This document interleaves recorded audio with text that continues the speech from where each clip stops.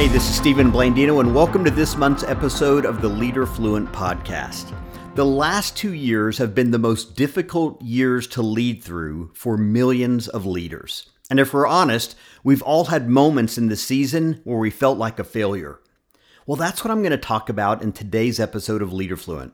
We're going to focus on how to lead when you feel like a failure. Now, I promise it won't be depressing, but I am going to share some of my own story, as well as 5 powerful principles that will help us move forward during difficult seasons. Hey, before we jump in, let me just remind you that my new book, Stop Chasing Easy, is now available in print and ebook formats.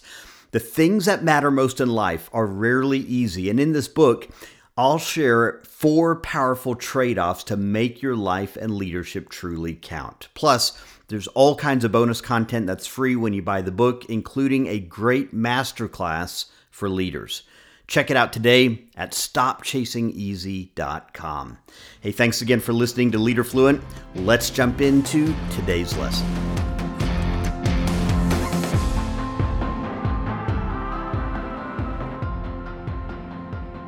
Every leader has moments and seasons when they feel like a failure.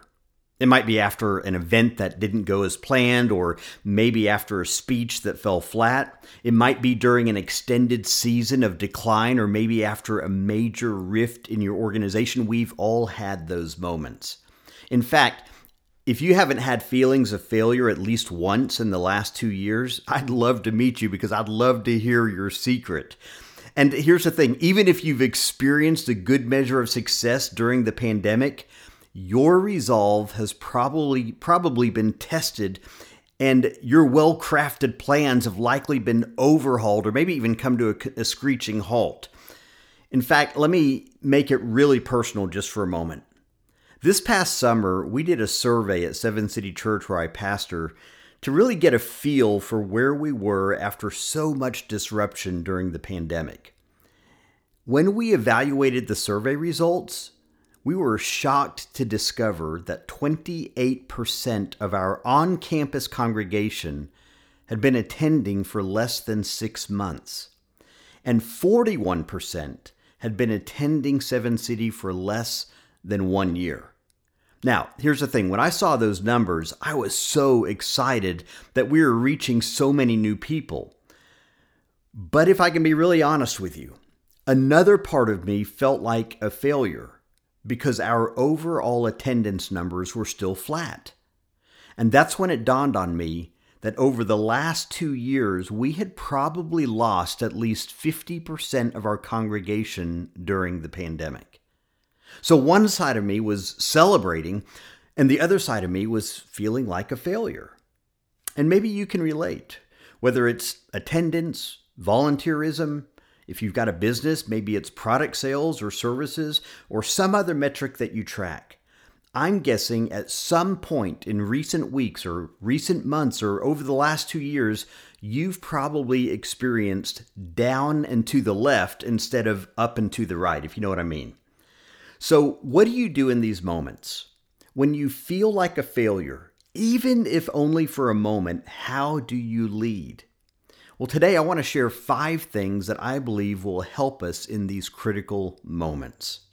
Number 1, remember your identity.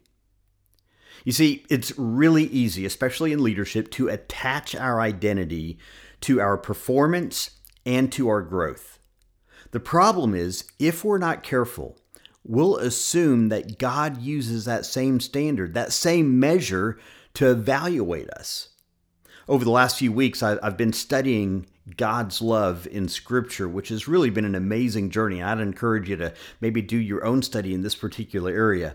But through the study, something really surprised me, and that is that the most common description of God's love in the Bible is the phrase, unfailing love.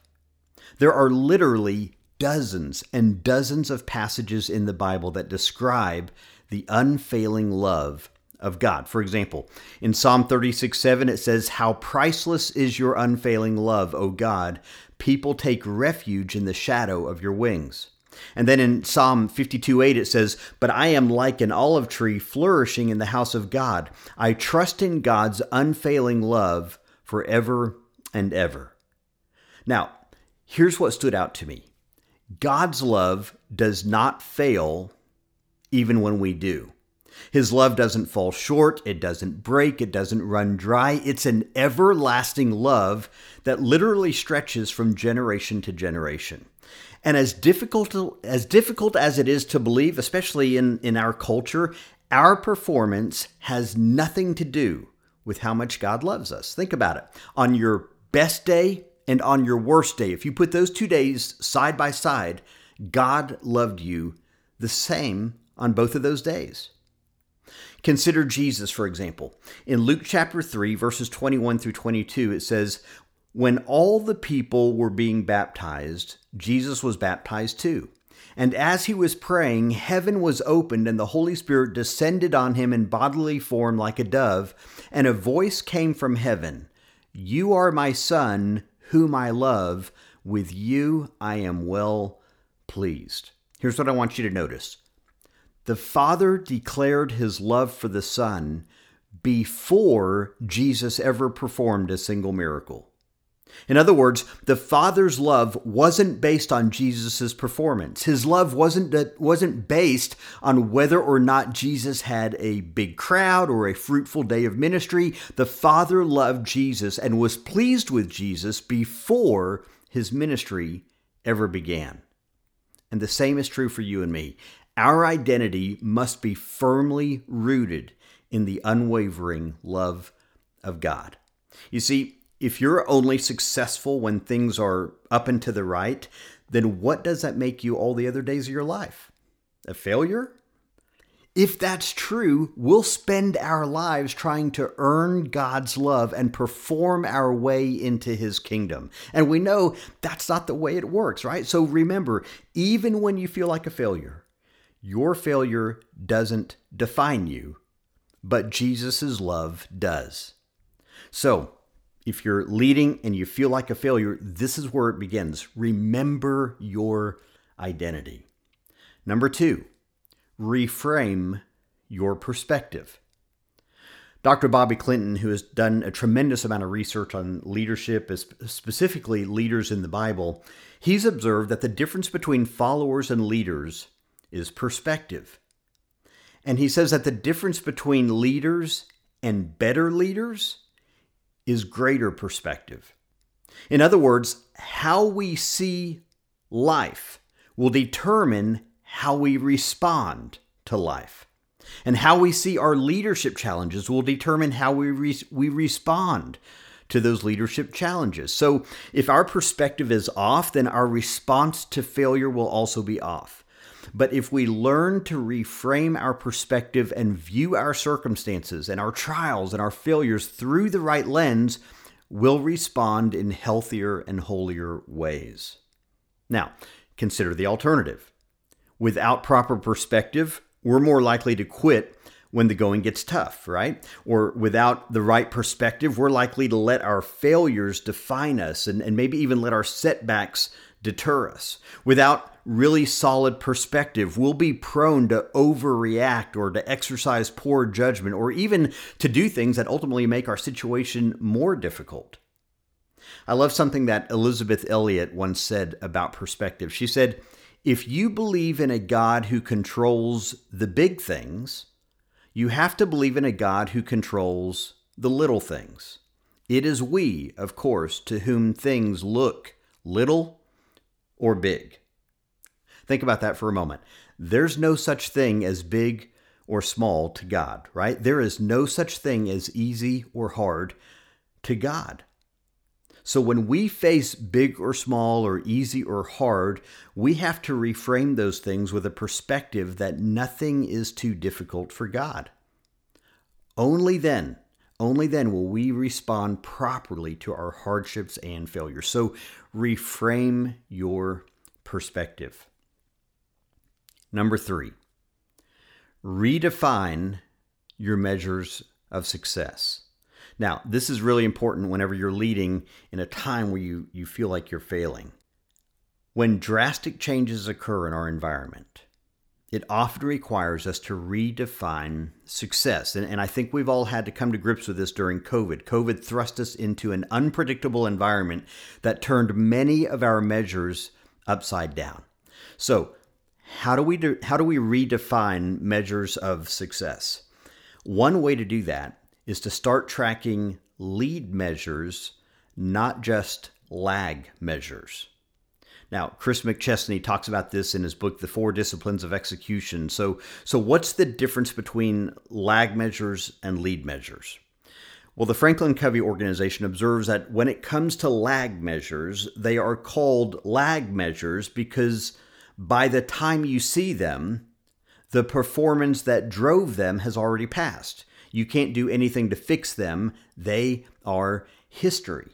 But lead measures, on the other hand, they track the critical activities that drive or lead to the lag measures. So let me give you an example. Let's say that you have a goal to lose 20 pounds.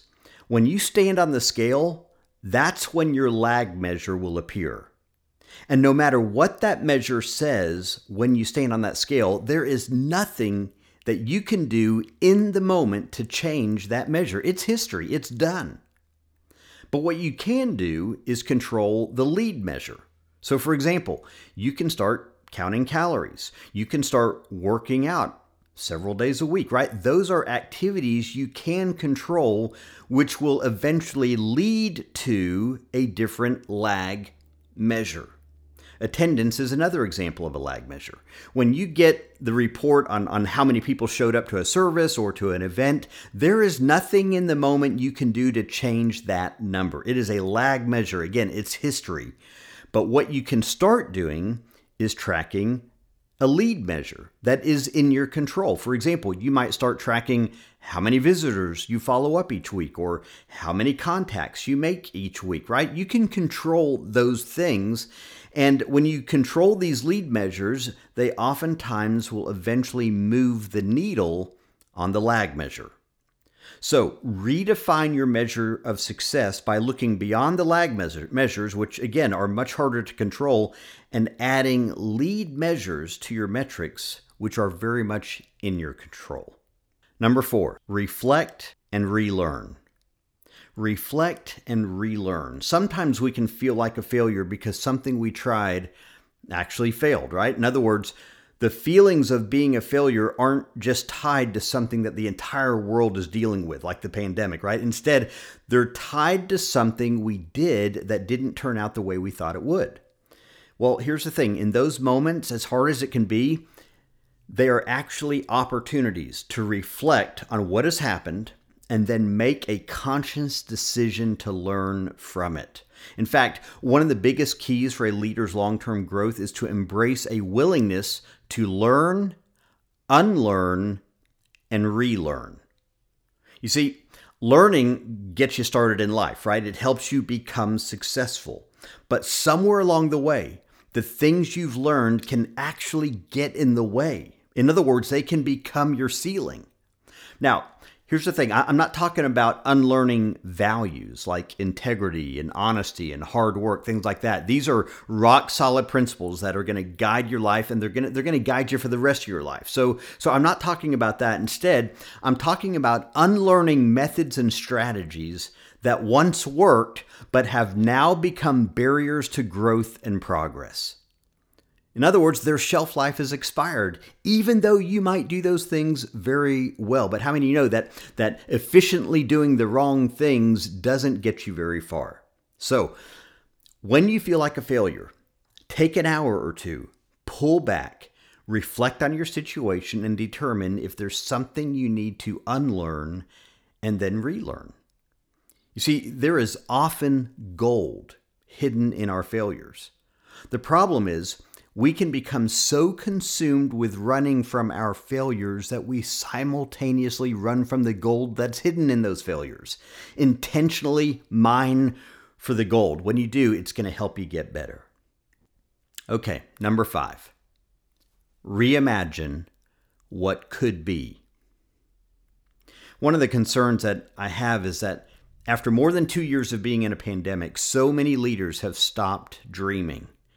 Their imagination has been so clouded by what has been that they haven't reimagined what could be. So listen, what was doesn't have to define what will be. In other words, yesterday's failure doesn't have to dictate the future.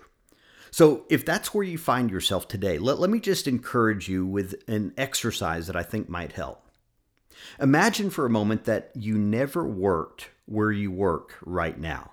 Okay, so if you work at a church, imagine that you never worked at that church. If you work for a certain business, imagine that you never worked for that business. Now, imagine that same church or that same business or that same organization interviews you for a job, and then they decide to hire you for that job.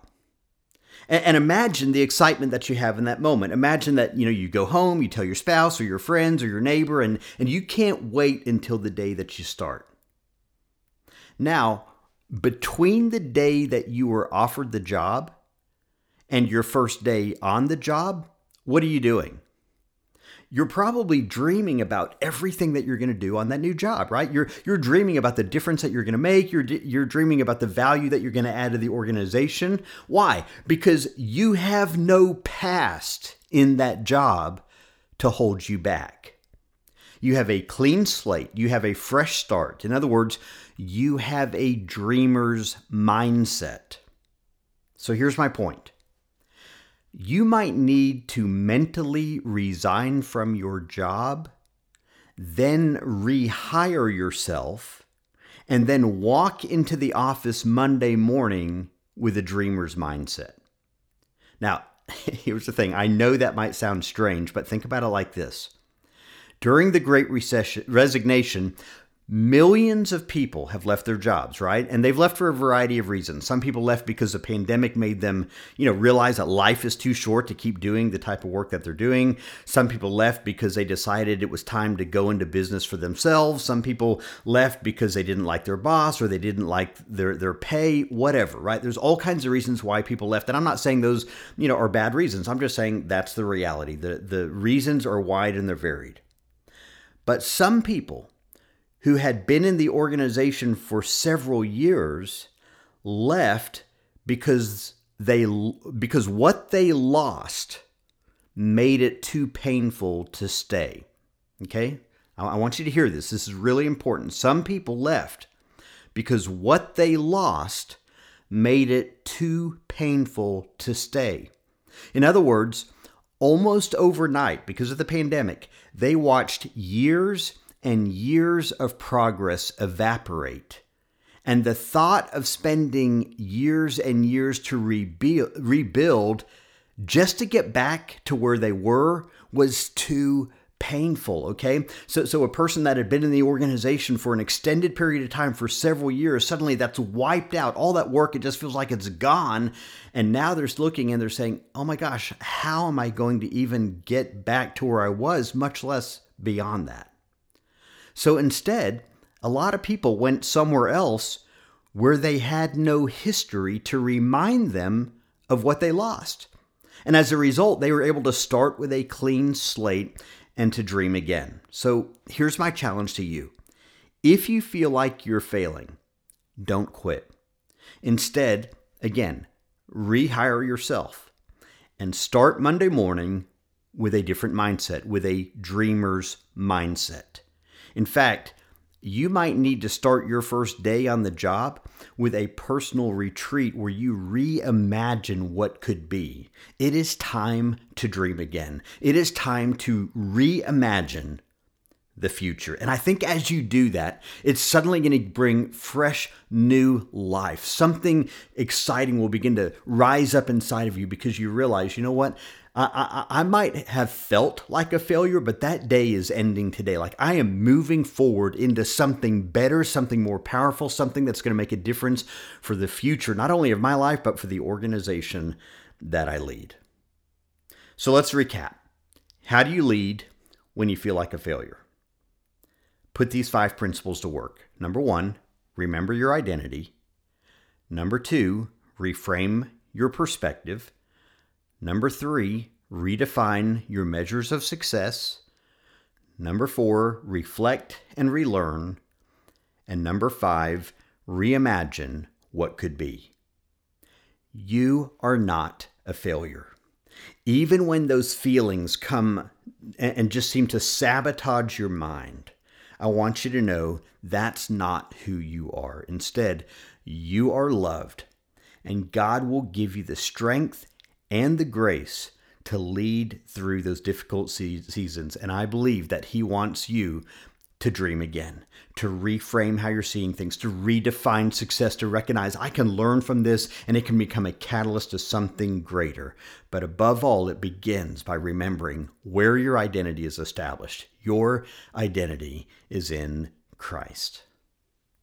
Well, I hope you enjoyed today's lesson on leading when you feel like a failure. And if you found it helpful, would you do me a favor and rate or review the podcast? I really do appreciate it.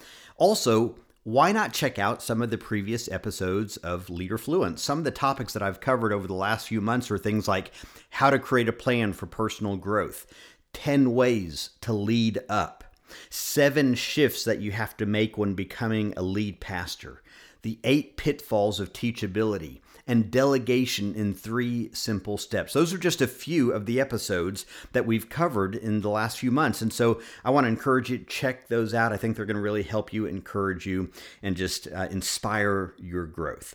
Well, thanks again for listening to this episode of Leader Fluent. Stop by StephenBlandino.com to learn more, and I'll see you again next month.